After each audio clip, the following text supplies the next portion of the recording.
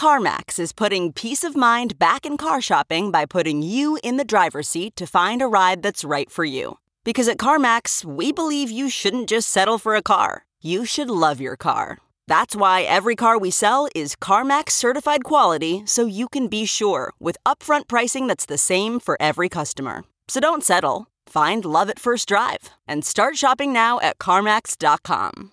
CarMax, the way car buying should be. Man, that sunset is gorgeous. Grill, patio, sunset. Hard to get better than that. Unless you're browsing Carvana's inventory while you soak it all in. Oh, burger time. So sit back, get comfortable. Carvana's got thousands of cars under $20,000 just waiting for you. I could stay here forever. Carvana, where car buying meets comfort, meets convenience. Download the app or visit Carvana.com today. Hey folks, we'll talk to Buzz here in just a second, but today's show is brought to you in part by our Patreon page at bobcescashow.com. Absolutely the best way to support this podcast. You can sign up for as little as $1 a month or as much as $15 a month. And if you sign up at the $15 a month level, get ready. Here's what you're going to get. You're going to get our Tuesday and Thursday shows presented without commercials. We take out all the commercials for you. Plus, you'll also get 2 post-mortem mini shows recorded after the credits on our Tuesday and Thursday podcasts. And you'll also get the subscription-only After Party podcast on Fridays with me and Kimberly Johnson with its revealing discussions about sex, drugs, rock and roll, and politics. Again, that's bobcescashow.com or click the all-caps Patreon link beneath the logo at bobcesca.com. And now let the cartoons begin. Broadcasting from Resistance Headquarters. Relentlessly fighting back against the clown dictator and his regime of deplorables. Never give up, never surrender. This is the Bob Cesca Show, presented by BubbleGenius.com. Very well. Where do I begin? My father was a relentlessly self-improving boulangerie owner from Belgium with low-grade narcolepsy and a penchant for buggery. My mother was a 15-year-old French prostitute named Chloe with webbed feet. My father would womanize, he would drink, he would make outrageous claims like he invented the question mark. Sometimes he would accuse chestnuts of being lazy, the sort of general malaise that only the genius possess and the insane lament. My childhood was typical. Summers in Rangoon, luge lessons. In the spring, we'd make meat helmets. When I was insolent, I was placed in a burlap bag and beaten with reeds. Pretty standard, really. At the age of 12, I received my first scribe. At the age of 14, as a roastery named Vilma ritualistically shaved my testicles. At the age of 18, I went off to evil medical school. At the age of 25, I took up tap dancing. I wanted to be a quadruple threat. An actor, a dancer. You know, we have to stop. Bob Cesca. Eat shit, Bob. The Bob Cesca Show. That was uncalled for, John. From our nation's capital, it is Tuesday, September 8, 2020, and this is the Bob Cesca Show presented by BubbleGenius.com. Hi, what's up? My name is Bob. Hello, Bob. Hello. Day 1,328 of the Trump crisis. 56 days until the 2020 presidential election, and indeed, voting has already been underway for a couple days now. Okay, let's bring him in. It's my good friend Buzz Burbank sitting right over there. Hi, Buzz. Yeah, that's just what we're down to, just over 5 Scaramucci's now till Election Day. That's right. You know, I like to keep track of that. Hi, everybody. He's Bob. I'm Buzz, and we're going to do the show twice today, once by mail and once in person. That's how it should be, right? That's what I'm told. I was just briefly worried about Trump's condition over the weekend. I know a lot of people. Now I understand that they were just speaking figuratively when they said he'd shot himself in the balls. I really didn't. I wonder about stuff. I wonder. Don't we all? Don't you wonder about stuff? I do. I think about these things. I wonder about a lot of stuff. For example, when Trump goes to prison, is he going to have to take one for the team? I can't wait. I'm going to sit on the other side of the fence with a lawn chair and a beverage and just laugh and point. That's what I will do. And here's a late-breaking sports score from the playoffs. Yeah. Antifa 6, Proud Boys 1. Well, Bob and I need to inform you now, we need to get out of here early today because we are the official safety inspectors for the Trump boat parades.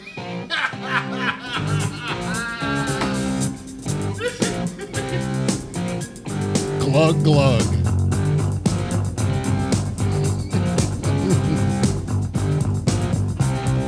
Rocky Mountain Mike. We all came down to Austin with our boats along the shoreline to get reckless with some Trump fans. We did some maritime, so full of crap, yeah, all these mothers. We had the biggest boats around till some stupids got too drunk and overturned us and we nearly drowned. Dopes on the water, not wired right, these guys. Dopes on the water.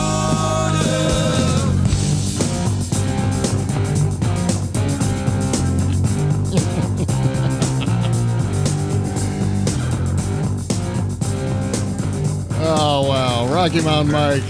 Very nice. I'm fairly certain he's playing the instruments on that one, too. I can tell, yeah. I don't doubt it. I don't doubt it at all. Yeah, he can do a lot of things, that Rocky Mountain Mike. Multi-talented. He can sing, he can dance. He's the triple threat. Is what just like Dr. Evil.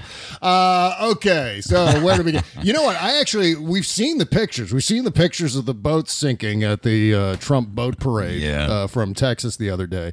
But have we heard the audio yet, Buzz? I don't think we've heard the sound of one of those boats. There was a famous one where you can see the people and they're yelling and they're not wearing their life preservers and everything like that. But we don't know what that sounds like. And I thought... I didn't know there were tapes of this audio. I do. I have a tape. Of one of the boats singing. I would love to hear that. It's quite dramatic and a little bit frightening. What's that?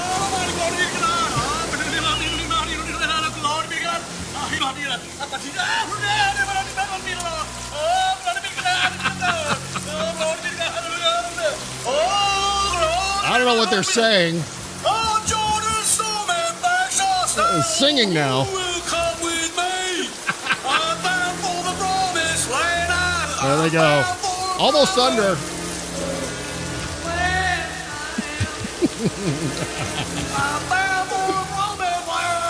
There they go. Finally. Kind of their version of speaking in tongues. Down into the drink they go. Wow. Hey, that's a phrase no one uses anymore, and I think we should repopularize it here on the show, Buzz. Oh, sure. Down in the old-timey. In the drink. Yeah. In the drink. I love old-timey phrases like that, naturally. But no, this is just, it's so poetic that Trump supporters would bury themselves. That's just, that's prophetic and poetic. Yeah, and of course, there's lots of conspiracy theories about how their boats were sabotaged and all the rest of it, and how we're being so damn cruel for laughing at their misfortune. Their boat parades. Obama and the deep state conspiracy, all those things caused those waves. Yeah, that's right. Obama went around with one of those old-timey corkscrews and just drilled little holes in the sides of their boats. So we have another issue today with our connection between you and me. And I'm sorry, what?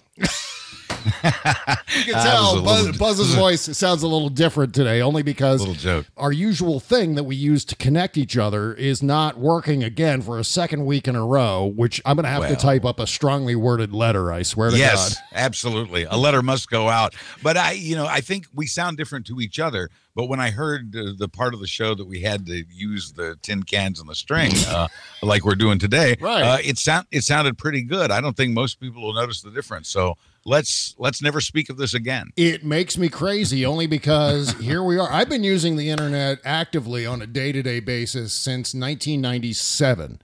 I've been using Skype for the last 10 years, and I swear to God, the technology has not improved at all in 10 years. That's a massive span of time when you're talking about Moore's Law. Even iPhone at least improved the camera, even if they never improved the phone. You'd think that they would improve some aspect of Skype, but no, it's the same funny little service it's always been. Well, what happens is they're constantly changing. We see this on Facebook all the time. Every time I log into Facebook, it's asking me if I want to see the new version of Facebook. And of course, I was going to, stop never, changing. Always. Yeah. I always say no. I always resist. I always wait until they go, the beta's available if you'd like. No, I really wouldn't. I want to say, and until the day comes that they force me to change it. I like to say happy birthday to my Facebook friends every single day. I've been doing this for years. Everybody who has a birthday every day pretty much gets a greeting from me. And if I miss a day for some reason, I go back and wish a belated happy birthday. And I've been doing this for years. Well, it used to be a lot easier to go from person to person to person in the birthday list. And now they've added an extra step. Now I got to hit tab in between, in addition to hitting enter and all the, and so it's just, and my fingers don't go in all those directions. Yeah. They've just made it harder. Thank you, Facebook, for making it harder to be friendly. It just irritates me when people feel the need to change things just for the sake of changing things, whereas constantly making these lateral moves that don't make the platform any better. It just makes it different. And I don't like that at all. And this is one of those days where I fucking hate it because we usually have one thing. There is exactly one platform that we use to connect, whether it's from here in the DC area to Florida, where you are, or here in the DC area to both Georgia and LA, where the Goth Ninjas are. There's one thing that sounds good. And when that goes down, we are screwed. We tried Zoom, didn't we? We tried Zoom, and that sounded weird.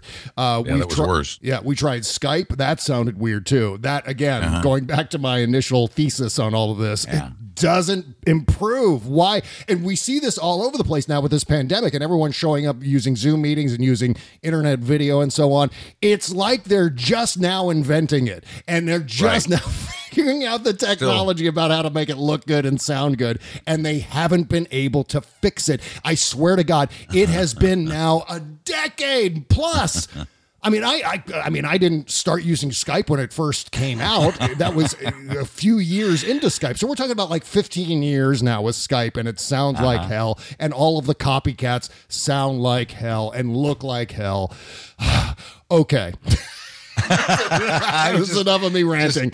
I'm just letting you vent. I think it's healthy. I think just makes me want to bash something, Buzz. The thing that we use when it works, which is the vast majority of the time, it works great. Yes. We love it. But then one day, and a little too frequently lately, it screws us. And so there you have it. Right. But we're good to go. We're gonna move on. Well, so if I occasionally lose my train of thought throughout the course of today's show, I'm just making excuses for myself here in advance. That it's only because I'm restarting the old platform to see if it's finally going to let us in. So that's why, if suddenly you hear the audio quality of today's program vastly improve, it is because the other platform that we normally use magically reappeared and allowed us to get in. So that's and if the quality of the content improves, then that means somebody else is doing the show. Yeah, absolutely. Well, see, you know what? This is why I have interviews. This is why I bring in guests, outside guests who aren't normal participants in the show. Bring them in via telephone, because I can only imagine trying to connect via one of these platforms with a guest and the half an hour of miscellaneous rebooting and restarting of modems and testing the phone. That is the worst possible process to make someone who's only coming on for 45 minutes have to go through. So when I have guests on, I go just old fashioned. That's why I'm talking to guests via telephone. I'm going to call you on the oldest phone possible. Do you have one of those? The service we're using now, I'm seeing a still photograph of you on the phone. And it's like one of those network or cable TV news program things where they have the picture of the person and it says, on the phone, Bob Cesca. That's what it's one of those kinds of pictures. This is all to segue into the fact that I have a get here on the show. They call it a you get. Sure get do. When you book a big time guest. So, first of all, I want to preface this by saying Laura Flanders, if those of you who remember Air America Radio, remember Laura Flanders. She's going to be on the show tomorrow. So I'm going to be talking to Laura Flanders about her brand new show. So she's launching a new show. She was one of the founding DJs on Air America Radio back in the day. And here we are, 15 years later, and starting up another show. But the big get that I'm previewing at this point is next week, September 16, Wednesday. We really need a drum roll for this. Oh, now you're making things complicated. Oh, shit, yeah. Here, maybe I can do it. Okay. Here, I'll use my chest. Here, go. Okay. This is so low budget. I can only do this so long. All right, the guest for next Wednesday, September 16th, will be the niece of the president, Mary Trump. Yeah. There you go. There you go. That's a wonderful get. That's a great get. You have a great guest. I know you're going to do a great job of interviewing her, and she's really contributed not so much in things we didn't know about Trump, but really a depth of understanding. That's right. Of this guy, which somehow helps us because one of the hard things about this 4 years is trying to wrap our heads around it. Mm-hmm. So if this helps that cause in any way, that's a good thing. I hear she's got a new book out. I hear she's got some tapes, and so we're going to talk about all those things. I have certain very specific questions for her that reach beyond the bounds of her books, things I've been curious about for years and years and years now. I think the bottom line for me has always been with Donald Trump is, how do so many people take him seriously when he is that walking, barfing cartoon character from New York? And he's been that for decades. I mean, at least those of us here on the East Coast have recognized Donald Trump as being this clown, this punchline from New York City. And all of these people now, in 2016, 62 million people were like, yeah, that's the guy. That guy is the guy who can lead us out of the darkness of whatever. It baffles me. It boggles the mind in terms of how people can load up on this weirdo. It's a combination of things, but what it really gets down to, I think, is that cult figure status that he enjoys among them. Too much of the nation has embraced what they see. Their perception of Trump is what they've embraced. Their sketch of Trump. Because, again, remember, this segment of the population cares not about facts. So none of the background, none of the facts of this matter to them. Mm-hmm. This is all about, they talk about snowflakes. This is all about their feelings, how they feel about things. And I think we've gotten that message pretty clearly. But there's no thinking involved. There are no facts involved.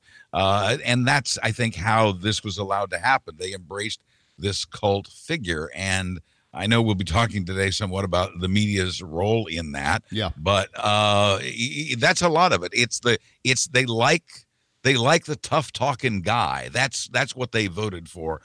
They thought he was a businessman. They were wrong, but they didn't care about the facts.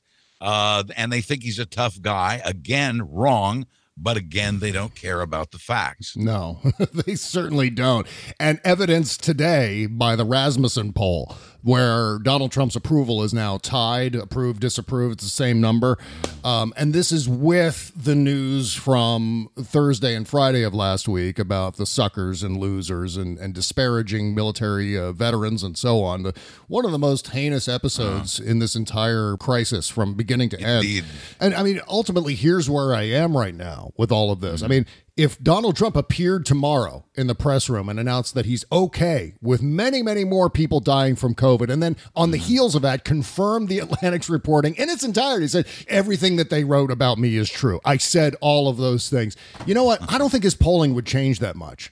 That's not much. Some maybe, but not much. You're right, because there's this hypnotized section of the population that is in love with this cult figure, with this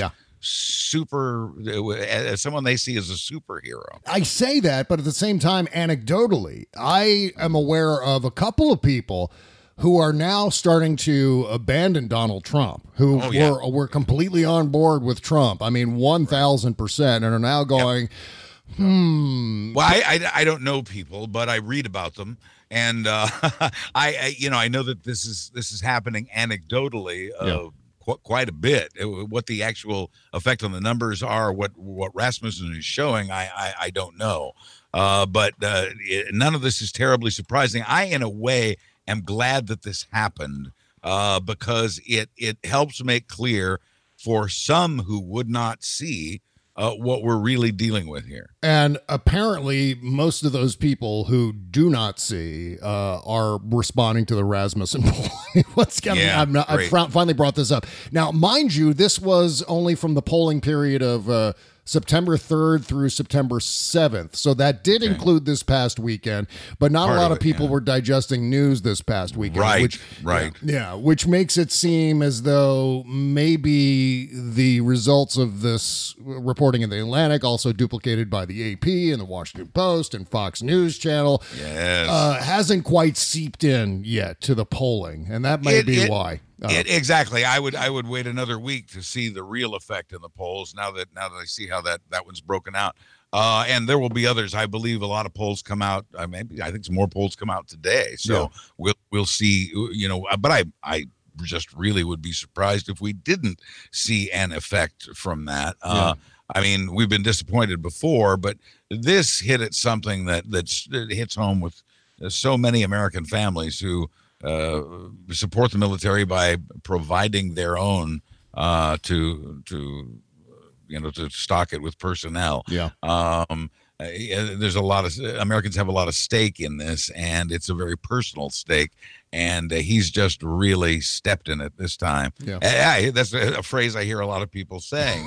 He's really shot himself in the foot, or as I said in the monologue, he shot himself in the balls with this, because it's really more serious than a foot injury. And by the way, you mentioned COVID also on the and favorability ratings. Who has the higher favorability rating at this moment, Trump or the coronavirus? I'm not sure. It seems like it would be very close, especially after the heinous remarks about those who've served, been wounded, captured, or killed in the military. Unbelievable. And like I said, I'm glad that came out and that it has been confirmed. And best of all, as you said, not just confirmed, the Atlantic. Okay, who's the Atlantic? And Trump and everybody attacks the Atlantic. And most Americans don't know, frankly, from the Atlantic. Most Americans don't even know that it's a magazine or that it even exists.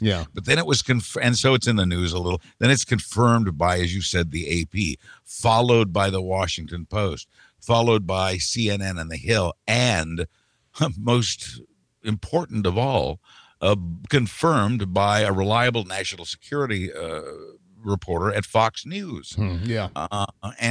This was huge to get this on the Fox News channel when it so often gets buried. Let's hear that Fox News version of the story. This is Jennifer Griffin. Yes. I think this was on Friday when she was able to confirm this story and appear on Fox News Channel, quite amazingly, to relate the results of her journalism. Here's Jennifer Griffin from the other day. John, I've spoken with two senior U.S. officials who were on the trip to France who confirmed to me key details in the Atlantic article and the quotes attributed to the president. My source, a former Trump administration official, told me when the president spoke about the Vietnam War, he said it was a stupid war. Anyone who went was a sucker. The president would say about American veterans, what's in it for them? They don't make any money. The source said it was a character flaw of the president. He could not understand why someone would die for their country. Not worth it. Regarding the French trip to mark the end of World War I, according to this former official, the president was not in a good mood. French President Macron had said something that made him mad. He questioned why he had to go to 2 cemeteries. Why do I have to do 2? His staff explained he could cancel, but he was warned, they, the press, are going to kill you for this. The president was mad as a hornet when they did, according to this source. When asked if the president could have driven to the Aisne-Marne cemetery, this former official said confidently that there was not a security reason not to drive to the cemetery, which was about 40 miles from Paris. Quote, the president drives a lot. The other world leaders drove to the cemeteries. He just didn't want to go. Regarding the president's July 4th military parade planning, during a planning session at the White House after seeing the Bastille Day parade in 2017, President Trump said regarding the inclusion of wounded guys, quote, that's not a good look. Americans don't like that. Regarding Senator McCain, the president, according to this source, just hated John McCain. He always asked, why do you see him as a hero? 2 sources confirmed the president did not want the flags lowered after McCain died, but others in the White House ordered them at half-mast. Yeah. There was a standoff, and then the president relented. That's Fox News Channel. Fox News Channel. Yeah. See, here's the thing, and I think a Washington Post reporter, somebody, maybe New York Times, pointed this out, that although Fox News Channel's primetime lineup is filled with arch conservatives and its corporate offices are filled with arch conservatives, there are real reporters who work there. Yeah. And Jennifer Griffin is one of them, and not only highly respected by those at other media outlets, but by all of the Fox producers and employees who rushed to her defense on Twitter when the president called for her firing and right-wingers made an effort to discredit her. It's still, you know what, nanny boo-boo, it still got on Fox News. Yeah, it absolutely did. But the way Donald Trump and everyone around him is treating it is as if it was just the Atlantic story. But you know what? Right. Even if it was just the Atlantic story, they're really trying to paint the Atlantic as being like the weekly world news of legitimate journalism. I mean, but when it's not, the Atlantic is highly respected. Yeah. With more integrity than Donald Trump has ever seen in his life, much less actually experienced. I mean, Jeffrey Goldberg is the gold standard when it comes to this shit. And so I think at least 4 sources confirmed these stories to Jeffrey Goldberg at the Atlantic. Yes, he had 4. The AP followed up with 3. And then each of the other media outlets came, I think, with 2 each. Yeah. Now, many of these are overlapping, I'm sure. I'm sure that, some of the sources served multiple outlets. And I would say on this subject, because it's a basis I want to lay for something I'm going to say later. Okay. But it made me angry, Bob, that a lot of media reports still to this day in ABC, NBC, CBS refer to the Atlantic story, failing to mention that it's been confirmed by AP, the Washington Post, and Fox News. As Joe would say, come on, man. Okay, well, you know what? She also added, Jennifer Griffin from Fox News also added later that Steve Mnuchin heard him say this shit too. So she's actually naming one of her sources in this Fox News report, Steve Mnuchin. Griffin reported that Mnuchin was at the tank meeting in the Pentagon on July 20th, 2017, when Trump allegedly called 4-star generals losers, dopes, and babies. Calling his claim to have never heard the president speak that way patently false. So that adds another layer of this. And I wonder if Steve Mnuchin has been called on the carpet into the Oval Office. I hope he has. Yeah, I don't know. Whatever trouble any of these rat bastards get into, I'm always in favor of it, even if it means getting into trouble with their own boss. Right. So yeah, that's like all. Like DeJoy, maybe. Yeah, exactly. By the way, you know what? I don't know if you've noticed the sound quality, but we're back on our normal platform here. So we made the magical switch back to the old platform. See if you can tell where it happened. Find the edit. That's this week's game. Find the edit. That's right. If you're really, really bored, pour through this episode and find out where the audio quality changed. Find the edit. Okay, so that's that. And I wanted to get your just general reaction to that story. I mean, on Friday's After Party, which, by the way, is available for all of our subscribers. So even if you're signed up at just $1 a month, you can listen to Friday's After Party. And the reason I did that is because it was such an important story, and I wanted to get our reactions as raw as they were. I mean, Kimberly, whose dad is a Vietnam War veteran who was wounded in the war, who is an actual war hero. And I swore to him that I would not retell his story. He made me swear to secrecy that I wouldn't relate the story again because he's so humble. But I will say he was a war hero. And Kimberly, thinking in terms of what the president said about veterans, especially Vietnam War veterans, she broke down crying on the show. It was quite an emotional moment. And we dedicated basically the first half of Friday's After Party to that. So you want to listen to that. that. But so what was your reaction when you first heard this news, Buzz? Not a bit surprised. I would be stating the bleeding obvious if I start off by saying, "Oh, what he said was terrible." Yeah. Of course, what he said was beyond terrible. That's a given. I think we can skip past that part of it now, not forgetting it, of course, but skip over that for a moment. That horrible thing, to say that I wasn't surprised, and that I think this may be the best thing. This revelation could be the best thing that has happened to ending Trump. Yeah. And I've wanted to remove him from office long before now. We're very close to the election at this point. It's, as I said, 5 Scaramucci's in a day away at this point. So I don't know how much we can really expect to get done between now and then. It doesn't mean we shouldn't try. That was the point of my tirade last week. Of course we should try, but I just don't know how much success we're going to have.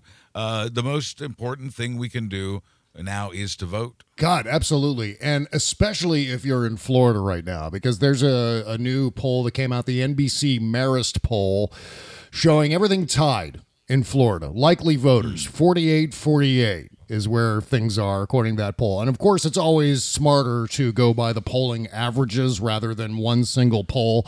But that's just the latest news. That just dropped recently while we've been doing the show. So everything matters, everything counts, except what doesn't matter apparently is the president insulting every single soldier, every single veteran, wounded, killed, or otherwise missing in action, prisoners of war, on down the line. Doesn't seem to fucking matter among Republican voters. Doesn't seem to get, it's astonishing that we're in this place. Now, talk about the power of American propaganda. There it is. Propaganda has convinced all of these people to say, whatever.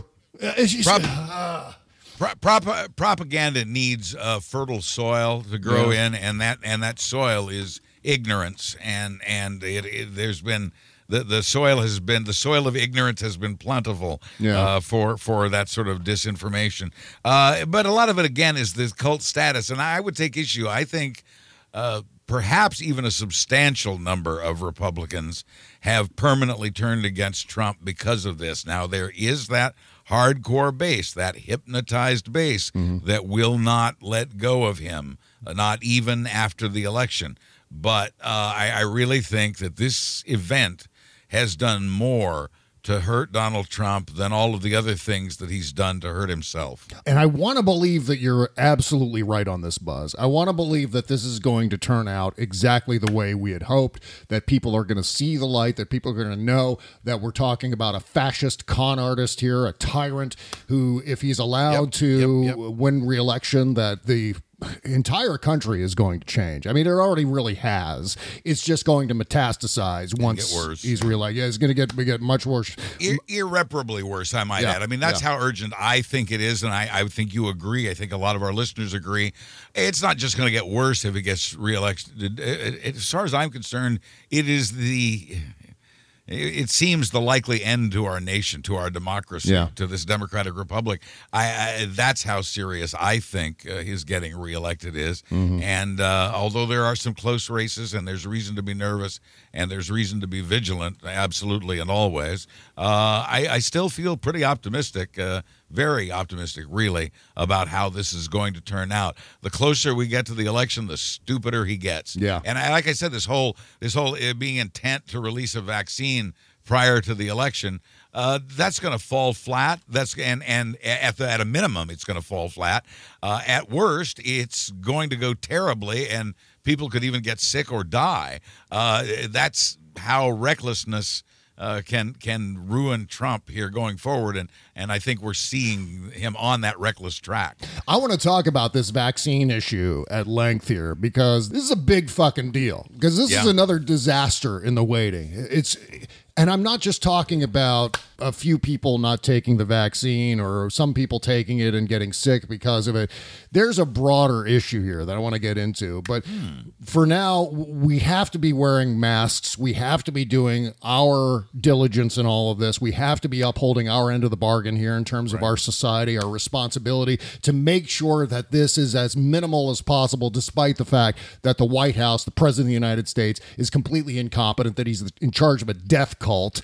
So at very minimum, what we can do is to wear a face mask, of course. And finally, most states have put mask mandates in place. Face masks are still our best way to protect ourselves, our family, and our community. But what happens when the face mask you thought you were buying sucks? Well, the FDA has provided a list of authorized respirator mask manufacturers, but finding those masks has been a challenge, and verifying their authenticity is even harder. But right now, the NewDealShop.com has FDA-authorized respirator masks with anti-fake authentication on every package to make sure you know that it works. These masks are tested by the NPPTL in the United States and provide greater than 95% filtration. Right now, these masks are in stock and ship for free for my listeners when you add the code SEXYLIBERAL. Again, that's free shipping when you go to thenewdealshop.com and use the code SEXYLIBERAL. Order your supply today. That's thenewdealshop.com. Get them and keep yourself, your family, and your community safe. Thank you. The Bob Cesca Show. The fire rose up without warning. Large parts of history melted and demolished by a firestorm that has wrought heartbreaking loss. This is not fine, but it surely is a sign. A new world is dawning, our future is in sight. Survival's to the left, extinction to the right. Wherever we steer, now is gonna decide. Don't wanna be the generation who chooses to die. Will not be that guy, so keeping up the fight. Every single person who be lying and gaslighting, denying, can keep hiding. I'ma keep us from dying. And yes, I'm crying for houses that burn down. And yes, I'm crying for people who not around. And yes, I'm crying for the animals who died. It's hardly the time for emotional stage fright. A nationwide emergency is hardly from Perth, Australia. This is a brand new single from Select Few. We played one of these tracks a few months ago. Love these guys. Hip-hop recording artists from Perth, Australia. A song called This Is Not Fine about Prime Minister Scott Morrison's horribly irresponsible response to the fires and the pandemic down there. Your home for Aussie hip-hop, the Bob Cesca Show. That's right. Oh, man. Everything from recording artists from Denmark to Perth, Australia to Ukraine. We get all the international recording artists here on the show. So thank you for that. Cool. So I love this track, Select Few. I can't wait to play in its entirety at the end of the month on the Indie Music Countdown. Link in the description if you want to pick it up. Brand new single from those guys. So really excited to play that. Okay, so we were talking about this god-awful snake oil that people are going to start pumping into their veins on Trump's order, probably in October. And there was a moment during yesterday's Trump show when someone from, I want to say it was Yamich, but I'm not sure exactly who it was who asked the question. So why are you rushing this vaccine to be ready by the election? And Donald Trump goes, I'm not doing that. I never said that. Because before he said, I never said I was going to have it ready before the election. Seconds earlier, he was going off about the vaccine, and he actually used these words separately, but all in the same sentence. October, he used that word. He used the word surprise, too, and he used the word election, all in the same sentence to describe when the vaccine could be out. And, of course, he is absolutely rushing this thing through to get it ready before the election. Here is my challenge for Donald Trump and, for that matter, the White House press corps. Someone's got to ask Donald Trump if he'll be the first in line to get this vaccine. And he needs to do it on camera. If he is so confident in its safety and efficacy, he'll be lined up to get jabbed in the arm with the vaccine or however the vaccine is administered. I think you're right. I don't think he probably will, although I think there's a chance that he will. Remember, he was the first to jump in on hydroxychloroquine and some other things. Well, he took it for a while. I think he might be stupid enough. Yeah. I think he might be stupid enough to take to take this. So he may meet you on that dare, but I don't even think there'll be a vaccine by Election Day. I think that's a false promise. And if there is, I think we all have reason to be skeptical about it, which is a damn shame because it creates a skepticism that will linger, and a large segment of the population will never trust it. This couldn't be handled worse. Yeah. This is the setup to every zombie apocalypse movie that has been released over the last 10, 20 years. It's some loony vaccine that has great promise, and then everyone takes it, and that begins the zombie apocalypse. That's kind of what we're staring into now. And it's amazing that there are actual human beings who will be willing to get this vaccine, a vaccine pushed through the process by Donald goddamn Trump.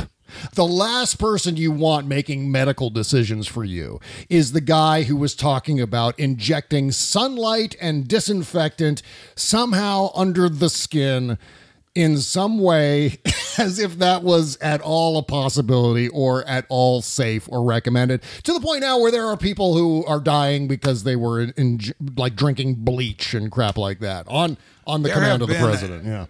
There have been presidents before who have approved vaccines that did in fact make people sick and cause them to die. And so that is certainly within the realm of possibility. That's a very real concern. I would be surprised if there even is a vaccine by Election Day, much less one that's safe. This whole thing, you talk about your hoaxes, this vaccine thing is a hoax for sure. Yeah. Well, we know Donald Trump's history is to say, hey, look, I got this thing. It's going to be the greatest thing in the world to be available by a week from Tuesday, right? Isn't that right, Mike? Yes, Tuesday. Here comes Tuesday. And then Tuesday rolls around and there's nothing. I mean, he promised, what was it, like 8 months ago? He promised that he'd have a health care plan within 2 weeks. He promised in 2019. He promised in 2019 that a cure for childhood cancer was just around the corner. It's been a year. Okay. Where is it? These and lots of other promises and threats he's made during his administration. He's built only a fraction of the wall he promised to build, and Mexico ain't paying a penny for it. There's a CBS poll that shows some interesting results in terms of people's willingness to take this vaccine. It says here, if there's a vaccine this year, your first thought would be a scientific achievement, 35%. Rushed through, 65%. Yep. So people are kind of on top of this in a major way. Yeah. I'm pleased and impressed that people are watching the science and paying attention to the science on this. The vast majority of us certainly are.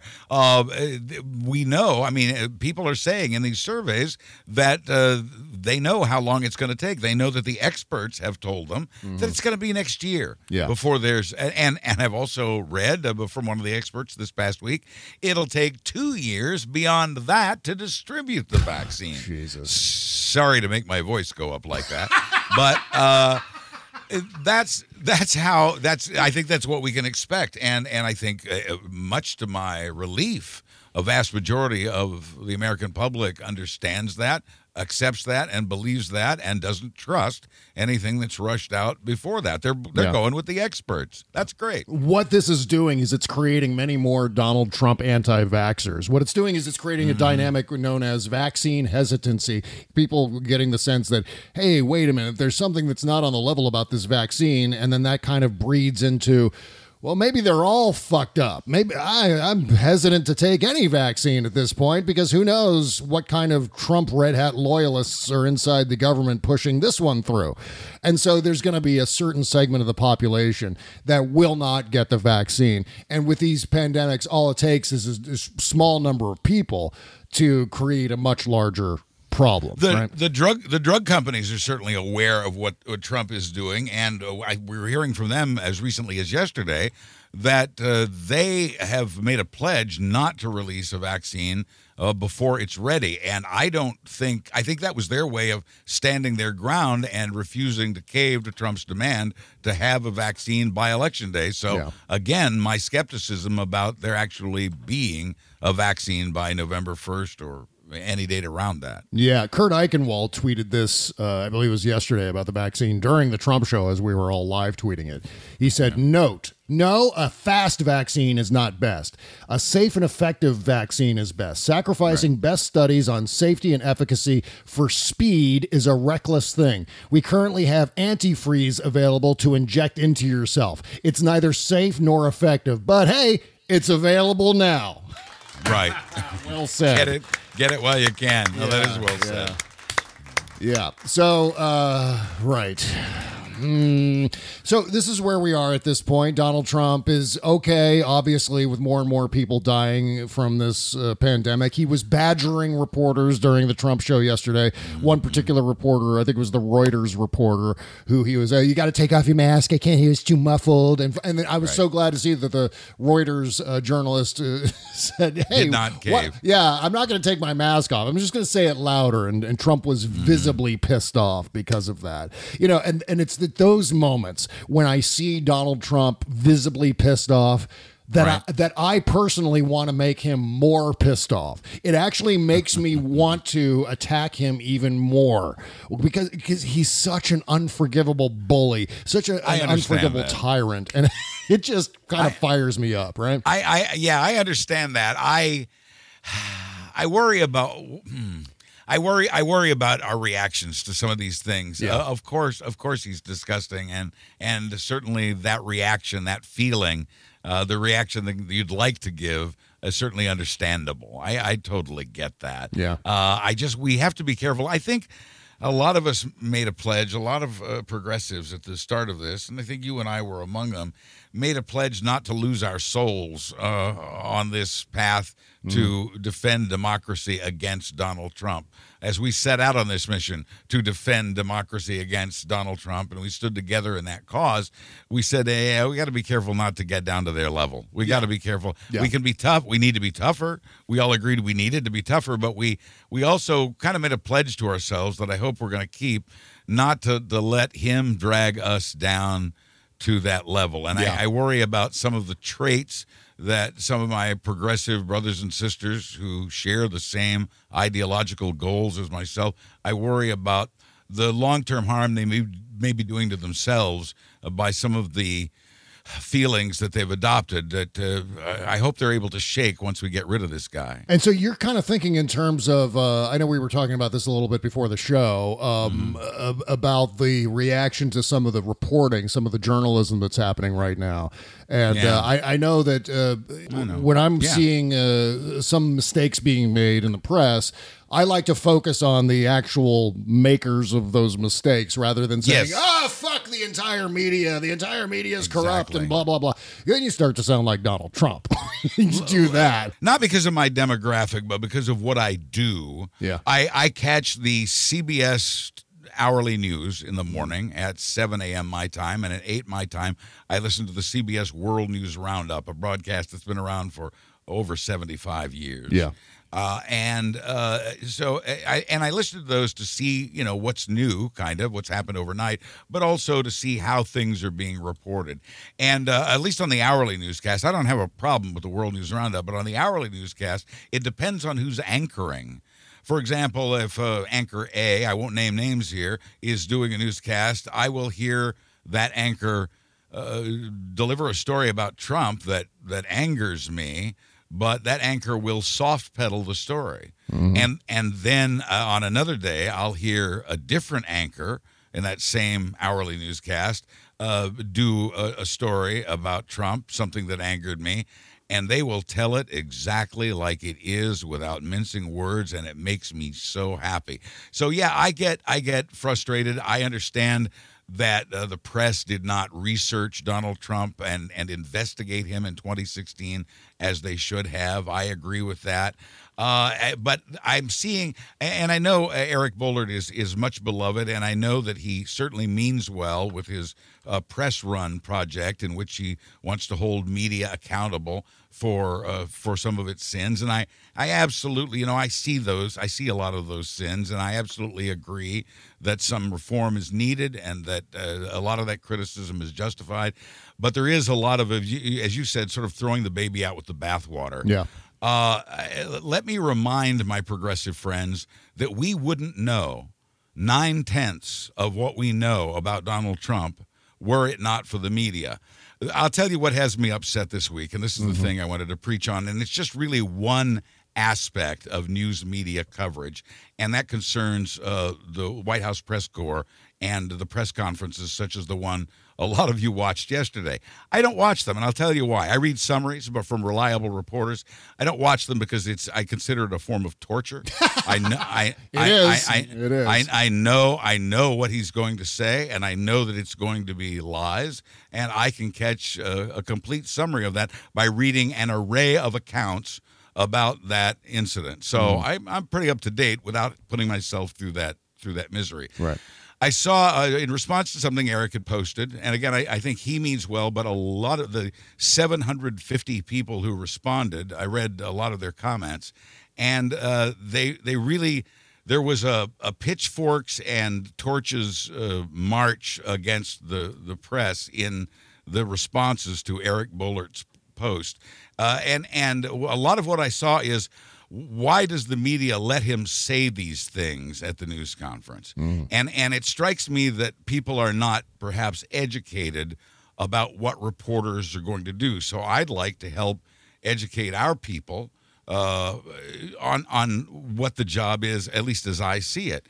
You go to the news conference, you ask questions, you ask tough questions, you are unrelenting, hopefully, and then you record what is said there. And then you go back to your newsroom and you write the story. And that is a reporter's opportunity to prove the president wrong, to fact check him, to properly describe what he's done. Again, let me remind you, you wouldn't know 9/10 of what you know about this president were it not for the press that you're slamming. I would caution you that the press, as I see it, in spite of its flaws, is the progressive's friend. It serves as a watchdog for government, and if you continue to destroy it and to denigrate it, you're doing what Trump's doing. Yeah. And you're destroying a pillar of democracy in the process.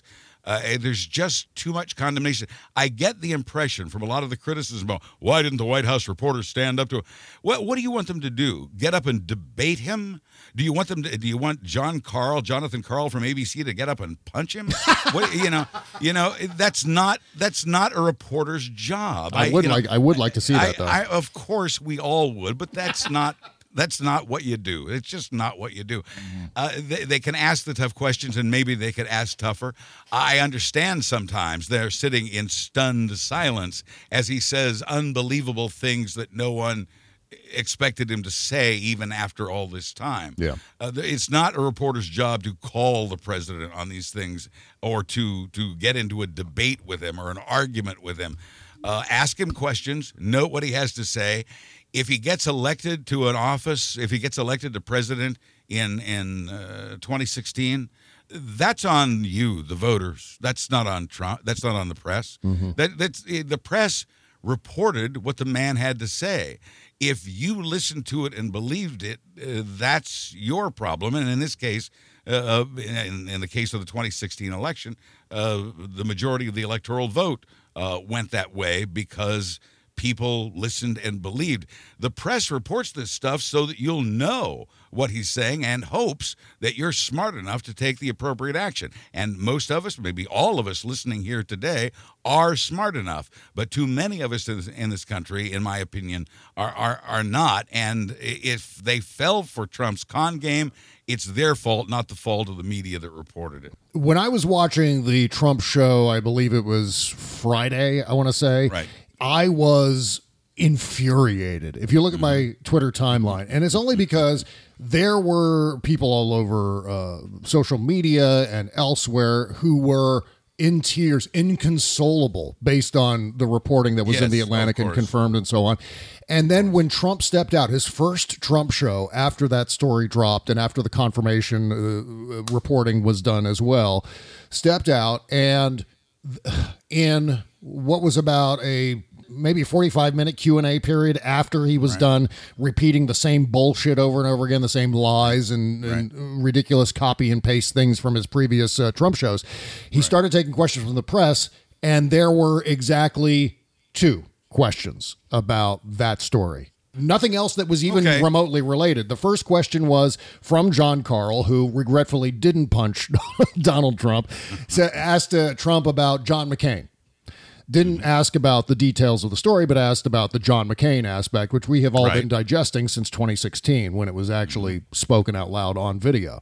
And then the next question was toward the end, and it was Trump interrupted it with the bullshit about the mask. Because there was another reporter wearing a mask, and he's like, hey, I can't hear you. And suddenly he goes deaf whenever there's someone wearing a mask.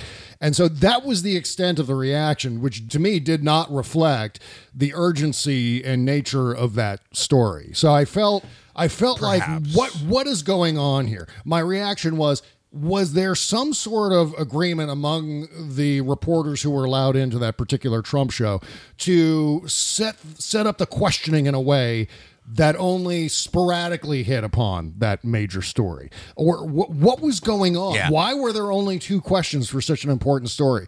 And so I was immensely frustrated by that. Because no one who I know in the press corps was replying to me and going, well, here's what's going on, Bob, or via DM, here's something off the record for you, Bob.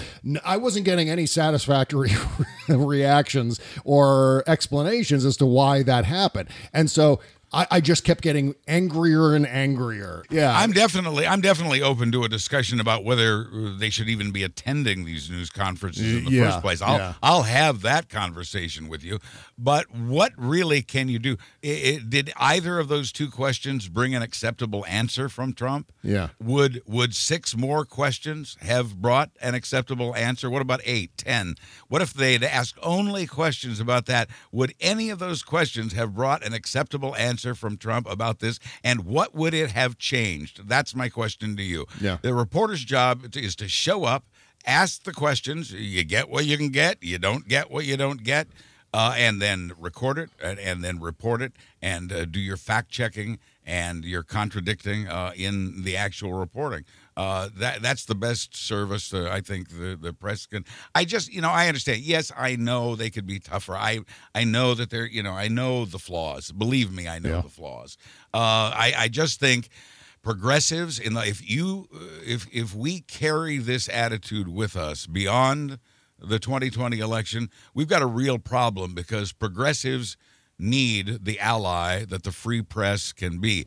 Continue to scrutinize the work of the press, continue to be skeptical, continue to do critical thinking. I wouldn't discourage any of those things, but to slam it, to discredit it the way Trump has, is only going to come back and bite you in the ass, I promise. Well, I wasn't necessarily expecting Trump to be revelatory under questioning in any way, shape, or form, although there's always the very real possibility that he's going to pull a Colonel Nathan Jessup and go, you're goddamn right, I said that.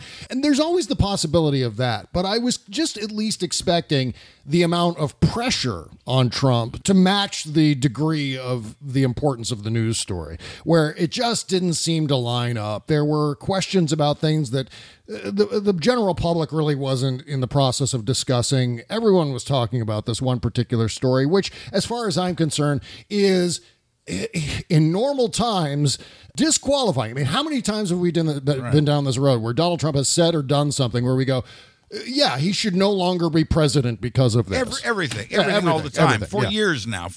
And we haven't gotten anywhere with that, which is what has led me to believe that perhaps our only hope, and certainly at this point, is the election itself. Mm-hmm. So I think it's time to, again, reflecting on last week's comments, stop bitching and start doing something.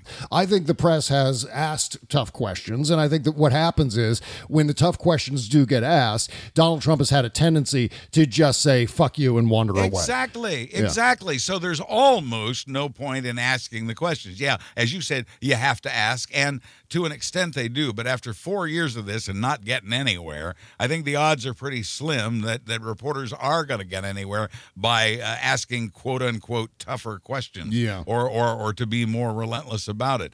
Like I said, 6 questions wouldn't have brought out the truth. 10 questions wouldn't have brought out the truth. I think people fail to understand the job that the press is doing here. We would not know 90% or more of what we know about Donald Trump were it not for the press that is being condemned, that you will someday wish was your friend. Yeah. We've just reached a point in this nation where we've kind of, to an extent, given up on everything. Given up on trying to hold Donald Trump legitimately accountable, where it's almost like something like the Atlantic story drops and we all go, "Fuck you, asshole." And then a couple of days later, it's like, what was that? What were we talking about a couple of days ago? Well, yeah, and he makes that possible by continuing to fire out the bullshit. Yeah. I used to believe that there would be something that we could do to stop him, to remove him, but I've sat and watched all of the attempts to do so, and I've seen that they have gotten nowhere. So I think I'm pretty safe in assuming that in the days that remain left in this administration, and I know January 20th, but in the days that remain of this administration, I'm no more optimistic about anything to stop him between now and then than I have been about anything that's gone before. Nothing else has worked. So until somebody convinced, and we've certainly tried. We tried impeachment. We've tried investigative reporting. Again, it was the media, the press, who brought you all the details of the Trump scandal, the Russia scandal, and then the Ukraine scandal, and all the other scandals. We wouldn't know what we know about Louis DeJoy, who's about to face criminal charges. Oh, yeah. Were it not for the press, you wouldn't know the latest on COVID-19. Were it not for the press. Stop shooting this circular firing squad. Stop shooting your friends. It doesn't make sense. You may criticize, and also there's a time and a place for that. But you may certainly criticize, be critical, be analytical. I'm all for that. Reforms, sure, absolutely. I see the same things you're seeing, but to damn the entire career, the entire profession of journalism is foolish and dangerous. I said to my Trump voting dad during a lunch before the pandemic happened. I haven't had lunch with my dad since March. Wow. Just fucking terrible. Fuck you, Mr. President. But one thing I mentioned to my dad, and we have a dynamic now when it comes to talking about politics. We don't talk about politics. But once or twice in the past several years, we have had conversations that kind of outline the ground rules for how we handle politics. And among those conversations, I said to him at one point, I said, look, when it comes to the news media, when it comes to the press, when it comes to cable news anchors, what have you, and the mistakes they make, they don't make any more or any fewer mistakes than any other person in any other profession. The difference is that when the press makes a mistake, 2 things happen. 1, it happens in public, so we all see it. And 2, there are always corrections that are issued, which then underscore the mistake, amplify the mistake. But to me, that shows integrity. When you post honesty, integrity, the things that are commensurate with solid journalism in this country, or anywhere, at any period of time. In that sense, there are fuck-ups in the press, but again, we can't amplify those fuck-ups, I think, beyond the average number of fuck-ups in any profession that anyone happens to occupy as a professional. I may lose some friends through the things that I've said today. That was not my intent, but I am concerned about people I really truly consider my brothers and sisters in a fight against Donald Trump to save democracy. This is one thing we all share and must never let go of. But it's just something I worry, as I said at the start of this, that we're picking up characteristics as we wrestle with a bully. Yeah. We're picking up characteristics that many of us swore to ourselves we would not pick up when this fight began. And I hope they are things we can leave behind when this fight is over, because if we don't shake them, I fear we will be the worse for it. Yeah. And my biggest concern, Buzz, above all else, is that I'm so concerned right now, and this may be my number one concern for this country at this point, is that we have normalized tyranny. And it seems as though no matter what we do, no matter whether the press is doing its job 100% of the time, whether we as citizens and activists are doing our part, that's also an important factor here. How many of the American people actually go out and vote? What's the percentage of the voter turnout? How many more people could we put out there if we were holding ourselves to the same standards that we hold other people to? I feel like all of these things are allowing tyranny to take hold in this country to the point where where Donald Trump has given future despots, future dictators, a roadmap for exactly how they can do it, which to me adds a whole level of urgency to this election, because it's not just about ending Trump, it's about ending future Trumps. And Trumpism. Trumpism. Because if we don't do that, we are screwed in this country. Agreed. We are living through the beginning of the end right now. But tyranny has not become normalized to you. Mm-hmm. And it's not become normalized to me, and it's not become normalized to the people listening, and I would venture it has not become normalized to a majority of the public. What Donald Trump has given us is a majority of the public resolved not to accept tyranny. Yep. So while there has been visible normalization of tyranny, I don't think America's in the mood to let it take hold, and certainly not allow it to. It could be argued it's already taken hold. Yeah, I don't think America's in a mood to allow it to keep hold of us beyond January 20th at noon Eastern. Right. Well, one thing that this has done is it's exposed, the Trump crisis has exposed the lack of levers to pull when something like this happens. We don't have enough stopgaps to prevent a future tyrant. That much is absolutely clear. Donald Trump, pretty much at this point, with whatever I said, 56 days to go before the election. Yeah, 56 days. Right. At this point, Donald Trump could pretty much do anything, and he wouldn't be removable until the election at the very earliest, and obviously January 20th at the latest. You talk about making him mad, that you'd like to make him madder. Oh, I don't think we want that. I think we want him. I think we want him playing golf. Yeah. I think what you're seeing right now is a panic, desperation. I've said it before. Here's a guy who's panicked, and there's good news and bad news in that. And the bad news is he could do any crazy freaking thing between now and January 20th. The better news seems to be he keeps shooting himself in the balls, and with this veterans thing. More than anything else, losers and suckers. I think he's going to find out who the sucker is on November 3rd. Well, actually, not November 3rd. And that's the other thing. We have to teach ourselves, and it sounds like Americans are ready to be patient with the vaccine, that they're ready to wait until next year and use masks and social distancing, as miserable as that is in the meantime. I hope that they are just as patient with the election, because, my friends, we are not going to know a result on election night. No. Don't even bother to stay up. You'll just make yourself sick. It's gonna be several days before the Biden mail-in votes get counted, and you may go to bed on that Tuesday evening with Trump apparently in the lead. It don't mean nothing. Because the votes will not have been counted at that point. So prepare yourself, brace yourself, take deep breaths, and understand that you will not have a result on election night, just as you will not have a vaccine by election day. Yeah, here's where I am in terms of the election buzz. And by the way, notify the affiliates. We're running way late today. I'm just gonna blow through that second commercial break. We're not going to do the second commercial break. We're just going to. Wait, you're changing your vote? Now, well, here's what's going to happen with the election. Gotcha. Here's what's going on.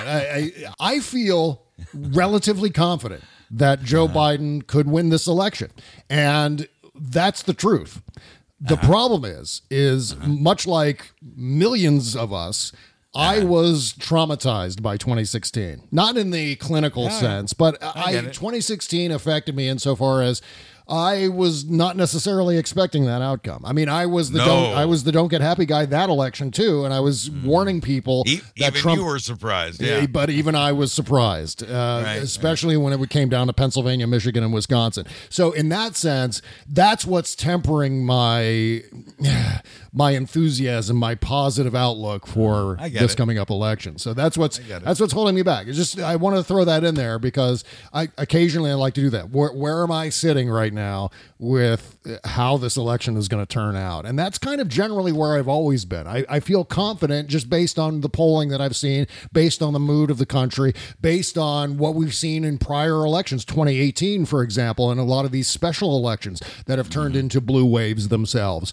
And so I feel like that's going to perpetuate and that will hold over, certainly when it comes to Donald Trump being on the ballot. But likewise, Donald Trump being on the ballot will also generate energy in favor of him too. But all that said, it's just about that surprise bullshit that we can't anticipate that it may happen on election night. I mean, I'm almost positive that when there is no result on election night, Donald Trump will declare victory. I'm preparing myself for the crazy. I know. Where I am. And here, Larry, I don't think anybody's posed this question before. Would a surprise, and since we have extra time, I'm going to, would an October surprise indeed be surprising? Yeah. As numb as we have become over the last 4 years, would October surprises mean anything anymore, or will people see them for exactly what they are this time, unlike as happened in 2016? Don't you think we're a little older and wiser since then, maybe? Yeah, possibly. I think now, though, I mean, we're talking about a different dynamic with this election. Oh, yeah. Where everything is kind of baked in at this point. We're talking about, maybe a few percentage points of voters are undecided right now, which is a very small number. Most people are locked in with who they're going to vote for. So irrespective of what happens, I mean, I don't think some sort of October surprise about Burisma or Hunter Biden or whatever the fuck John Durham is going to barf out into Bill Barr's lap. Whatever that's going to be, I don't think it's going to necessarily affect things because going back to Dr. Bidikofer. This is all about negative partisanship. This is all about the left wanting to destroy the right and the right wanting to destroy the left. And that's a really crude way to describe it. But it's more dynamic than that. But that's generally kind of what we're looking at in terms of the dynamics of this election. So I don't think any sort of October surprise is really going to make all that much of a difference. Clearly, the way that this Atlantic reporting hasn't made much of a difference to our consternation and frustration. That's for sure. It would really be something, I think, if this was the year the U.S. outgrew its susceptibility to an October surprise. Yeah, I think so. Well, you know what? Maybe we end the show there. I think that's, I wanted to also talk about Louis DeJoy and things like that, but we're running way late with the show today. But we're going to get to all that on the Postmortem Show on our Patreon page. Wait, you're saying the discussion of the Postmaster General will be delayed? Get it? Yes. So here's something that has been forgotten. Yeah, there's a guy named Louis DeJoy. He's the Postmaster General of the United States Postal Service, and he's done some criminal things on top of the sabotage of the Postal Service in advance of the election in the midst of a gigantic pandemic where most people were trying to vote from home safely. Right. So there's more. There's more to this, and we're going to talk about that on the Postmortem Show on our Patreon page. Again, that's bobcescashow.com. Sign up for $5 a month. $5 a month will get you 2 Postmortem shows every damn week. That happens right after this music is done playing. Buzz and I keep on talking, and that is called the Postmortem Show. And again, you get it at bobcescashow.com, or you can just click the all-caps Patreon link beneath the logo at bobcesca.com. Meanwhile, Buzz Burbank News and Comment every Thursday. It's the best hour plus of news you're going to get all week. Thank you. Oh, man, how many decades as a newsman have you occupied? What? All of them. All of them. Good answer. I've been here since the beginning. All right, yeah. Well, you're going to get all of that at buzzburbank.com, also at realmnetwork.com, and everywhere you get your podcast. Make sure to subscribe and give a 5-star rating and review to all of your favorite podcasts, including this one, including Buzz's show, too. And all of the shows on the Sexy Liberal Podcast Network at sexyliberal.com. Go and support those shows as well with 5-star ratings and reviews. Okay. Meanwhile, don't forget, Mary Trump coming up a week from Wednesday. Tomorrow will be Laura Flanders on the show. Later in the month, we've got the return of Donna Halper to talk about the media and communications and politics and all kinds of fun stuff. Maybe some Rush conversation in there, too. Those of you who don't know, Donna Halper was the a music director, DJ in Cleveland, who discovered Rush and imported them into the United States from Canada, and the rest is history. So we're always happy to welcome Donna Halper back to the show as well. Okay, that's it. We're going to talk on the postmortem show about Bill Barr, maybe some stuff from the Trump show yesterday, some more coronavirus information for you, and a whole lot more. Again, BobCescashow.com. We'll see you over there, folks. Bye-bye.